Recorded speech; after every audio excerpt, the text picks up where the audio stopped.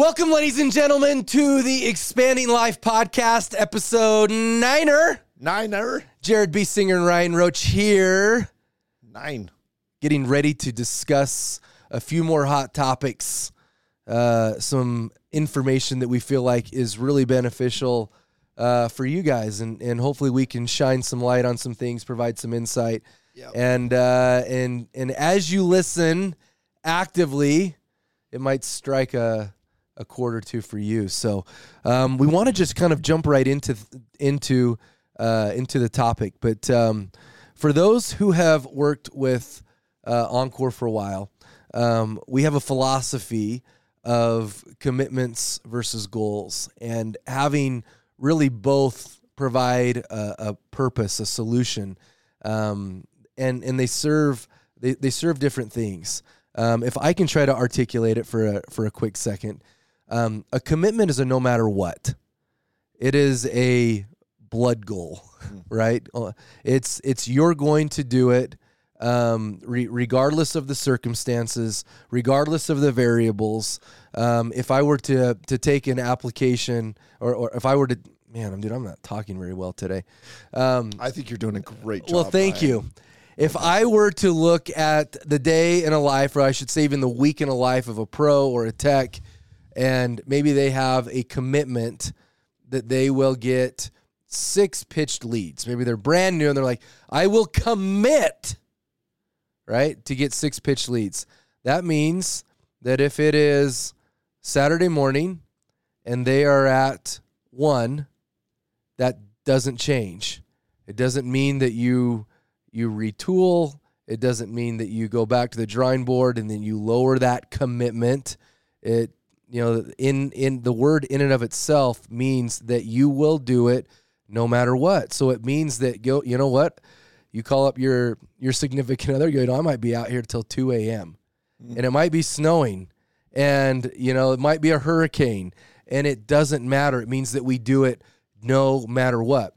And so, when we talk about it in such an extreme sense, that means that you just don't go and commit to everything, right? A lot of times in sales, as we go through goal-setting sessions, the optimism in a salesperson just throws numbers out there because it makes them feel good, and they think that it PRs well, and they think that it inspires other people or themselves, and it just doesn't really serve anyone if we just never, ever, ever, ever hit it, right? And so I think it's going about it in a way that you will do it no matter what. And so I think an opportunity that sales leaders can have in their team meetings is that when people put out commitments, is you really hold their feet to the fire. You might go to Johnny. Johnny sets, I'm going to get 3 sales this week. And you go, that's your commitment? He's like, yes, I will get it.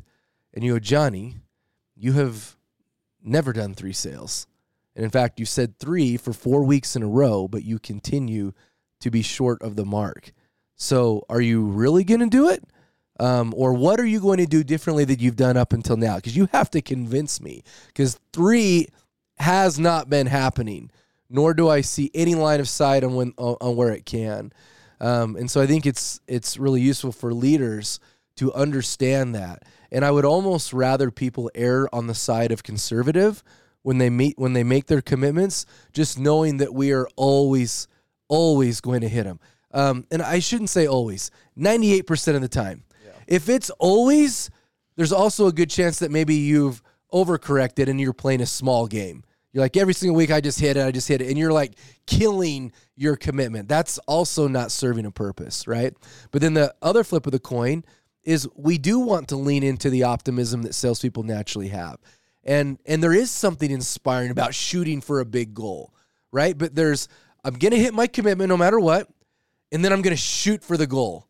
The goal's exciting. It inspires me. It gets me up early in the morning, keeps me up late at night. It's one of those things that I sit and I talk to Jared, and I go, Jared, what if I did this? How incredible would that be? And you're like, that would be so awesome if we did it. That's when a goal really serves a purpose. I kind of like to use this this analogy of a space shuttle, right? And when a space shuttle lifts off, at least traditionally, who knows what SpaceX has got going on, but traditionally, you've got the space shuttle going up, and on either side, you have the rocket boosters, right? I look at the rocket boosters as the goal, right? And it gives you that lift, but what happens to the rocket boosters? They eventually fall off back to Earth, and then there's different, propulsion that takes the shuttle all the way into space. That's the commitment. No matter what, that's what we're going to do. And then you get that additional powerful lift, at least at first, from those goals. So I think both can serve a purpose. But I think the one that most people fail to really understand is exactly what a commitment is. Yeah. In the way that and you articulated that really well, a commitment for us is obviously a really, really set target. And to use another analogy, I imagine like if you wanted to go up and let's say, Ryan, you wanted to pick up archery. I'm not sure how good your archery skills are.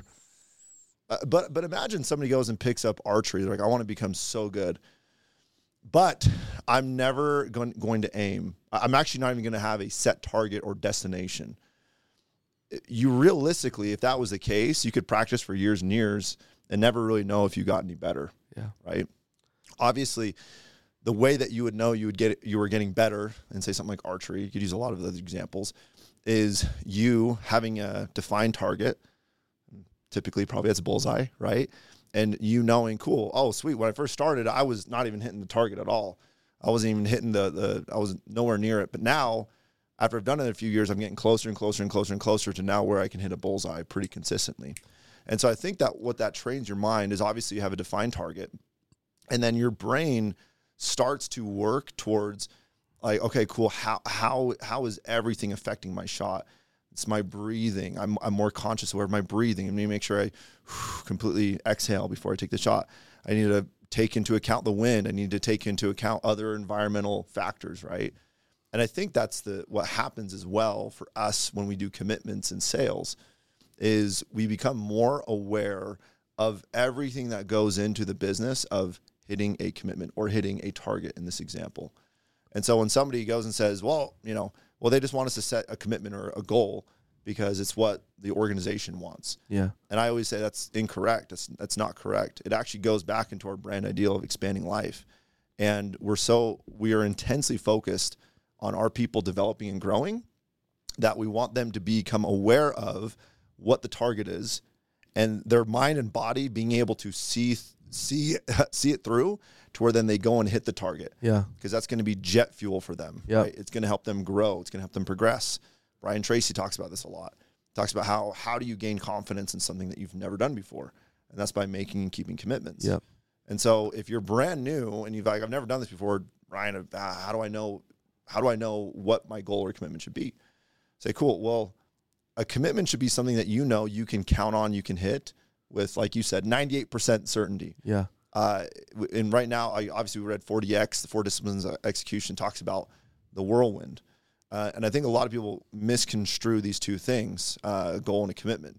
And they think, the week's gone by, I didn't hit my commitment because I took a lot of phone calls, or I did a lot of follow-ups, or pencils needed to be sharpened. Pencils need to be sharpened.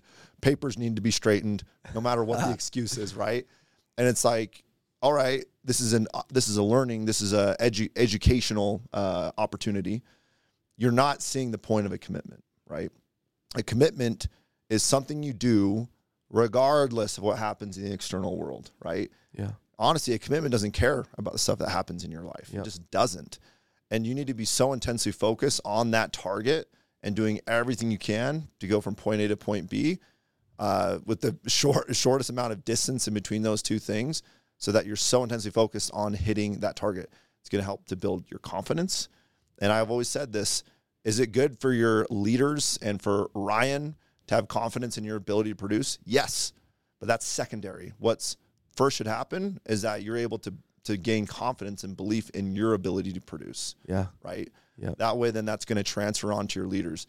Soon enough, once you've hit your commitments over and over and over and over and over again, all of a sudden now you have just this calmness to where I am a producer. Whatever I say I am going to do, I can go and do it. Yeah, you speak it into existence. Yes, yeah, you speak into existence. And so now, back to the archery example, you're so aware of everything that's happening. You're so aware of your breathing. You're so aware of the environments. You're so aware of the wind and how it's going to shift your shot to hit the target. So the same thing happens for you. You become so much more aware about how my morning routine. You're so aware of how many doors it takes for you to knock to be able to get a lead set, how many lead set it takes to get a pitch lead, how many pitch leads it takes to get a contract signed, right? So on and so forth. So it just helps you to really narrow in your focus, especially when you're brand new and you're so like, got to do 100 things, you know? Yeah. It helps you to be calm, set the target. Doesn't have to be super lofty. Once you've hit that, awesome. Now let's increase it a little bit and go from there. Yeah. I think a pro tip as well is, you know, if to take something from sports psychology and a concept that I love is what they call an egocentric goal or task, or we could even say commitment here, versus, or I should say an egocentric goal versus a task-oriented goal, right? And I feel like a task-oriented goal in many ways should also be almost synonymous with a commitment, right? Because a lot of times, if you want to go, okay, I'm committing to 2 sales this week, or I'm committing to 7 pitched leads, it's egocentric in nature because it's not very controllable. Now, you know that you can do work. And if you do a certain amount of work, you work hours and you dial in your pitch and you make sure you talk to this many customers, like there are things that you can do that will contribute to you hitting that egocentric goal. But what I would recommend is that, especially at first, when you don't really know what you can expect, commit around things that you can control. Mm-hmm. You know, around, you know, maybe it's hours worked or, you know, an effort level or something in that sense that you know that is within your realm of control, right? Because a lot of times what happens is this is why people let off the gas or why they give up too soon or why they justify the reason why they're off target is because with an egocentric goal and a number, it's tough to wrap your mind around. And when you find yourself off track, most people will feel a lack of motivation. They'll go, oh, well, I'm not on pace anyway, so why keep giving a try? And that's the type of stuff that you've been discussing. So I would say, you know what, when you are establishing your commitments, just make sure that you can control them. And here's the thing is, like, you get to a place in your career in sales when you know that as long as you do the work, you will hit that number target. Yeah. And I think then those commitments can evolve to a number like that. You're like, man, as long as I put in the work, I do 3 no matter what, every time, as long as I put in the work. You know, and you've seen a pattern of that over and over and over and over again. I have no problem at that point, but especially early on, commit to things that you know you can control, that will still give you, hopefully at the end, a pretty cool result anyway. Yeah. So. And I love that advice. I think that's great advice. I was talking to some new solar pros about this actually recently, and I posed the question. It's like, hey, you're brand new. Maybe it's your first job, and you want to be able to go and make a 6-figure income. Well, if you're brand new, you don't have a lot of knowledge, don't have a background, it's totally fine. But you're probably asking yourself, I want to go make $100,000. I have no idea what to do, right? Like that is what we call a lag measure, right? Yeah. That's obviously over a long period of time. And I think there's been a lot of focus, especially for somebody who's new, of like, just focus on the result, focus on the result, focus on the result. It's like, cool, I'm going to focus on $100,000 or $200,000, whatever the amount is. I'm going to begin with the end in mind. And that's good. You got to always hold on to what the result is, what the end result is. But then to take it a step further, you have to go to the next place, which is focusing on lead measures, right? And so those little activities that are going to show up in the overall lag measure of, let's just say, $100,000 or $200,000 a year income. And so they always say with a great lead measure, it has 2 attributes. It's influenceable and it's predictable, right? We know, and for instance, door knocking, like we know, cool, if you go and knock this many doors and if you go and give the pitch this many times, you eventually will set a lead. Yes. Like the law of large numbers is going to play in your favor. Yes. the opposite can also be true to where if you don't ever knock a door, I want to go make $100,000 through door-to-door sales, and I'm just never going to talk to anybody. It's like, okay, cool. I love that you have that end result in mind, but you're not living into the lead measures, those little daily activities that are going to help lead you to the overall goal, which is the lag measure. And so that's why we focus so much on 70 doors a day. 70 doors a day. If you can control nothing else in your life, 70 doors a day or 80 doors a day. Yep. And then after a few weeks, you see, cool, am I on pace for the lag measure? Am I on pace for the year-end target? And then maybe you need to increase it to 90 doors, right? Maybe you're not as efficient and that's okay. You need to do 90 doors. Or maybe you're like, man, I'm like crushing it at this. I'm crushing it at 80. I feel like I'm a little rushed on my pitch though. Yeah. And I'm getting a lot of pitch leads, a lot of contracts signed. I'm actually going to focus now on 70 doors a day or 60 doors a day. But now my lead measure is going to be how many times I can get through my entire pitch during one day. Man, it's all such good counsel, like such good coaching. Because as you progress, right, at first, where you don't have the skill sets yet, you can make up for it with work ethic, right? Which is just like you said, putting in more hours, right? And I think what sometimes reps will fall in the trap of is they just start to work less, but they're getting the same results they were always getting, but now they're working less. And that's where we start to see problems like the sophomore slump, right? They start to give themselves a pass. They don't need to work as much. And then all of a sudden the numbers start to dip. The reason that the doors knocked should go down once you get more proficient is you're having more conversations, right? You're keeping customers on the doorstep. You're getting a higher conversion of yeses, which takes up more time, right? So once again, it's still being absolutely committed to that overall commitment, right? Or that overall goal that you're trying to chase. But then, like you said, your lead measures might change, which a lot of times might be synonymous with the commitment that you're making as well, right? Yeah. Another principle that I think relates really well to this is the difference between expectations and agreements. I think a lot of times as sales leaders, we look at somebody and we know what we think we know what they are capable of. And maybe they're not meeting the mark. And so we'll go, hey, look, this is what you need to do. You need to do this, this, and this. And if you do that, then you're going to hit these numbers.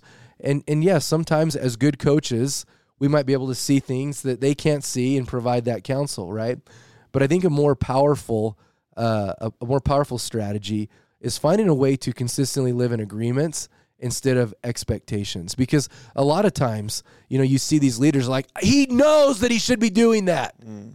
She knows this. Like, come on, she knows this. Right? But I think a lot of times in leadership, unless you have articulated that 1 + 1 is in fact 2, right? You can't expect them to just know that, especially when this is a new muscle and you just expect them to have the certain type of behavior that's going to lend well to whatever that outcome is. And so it's more of a creative process with your people. It's going, Jared, hey, you know what? Like, let's talk about what we think you're capable of. And, as a first stab at it, this is what I think. I think that you're probably capable of this. Like, what do you think? Oh man, like, I don't know. Like I was thinking more something like this. And you have like kind of a back and forth where you both eventually arrive at the conclusion of this is what we're going for. And I'm cool with it. Are you sure you're cool with it? Okay, great. We have an agreement, right? It's such a more powerful way than just going, this is what you need to do and you have to do it. And if you don't, then you're dead to me, Far too often I still think lean too heavily on militaristic style of leadership. And I get it that at certain points in our history, and maybe even till this day in certain forums, that can serve a purpose. But I think for the vast majority, it doesn't really bode well for most leaders if they're going to go about it that way. So having some type of enrolling conversation with this, from my experience, tends to go so much better.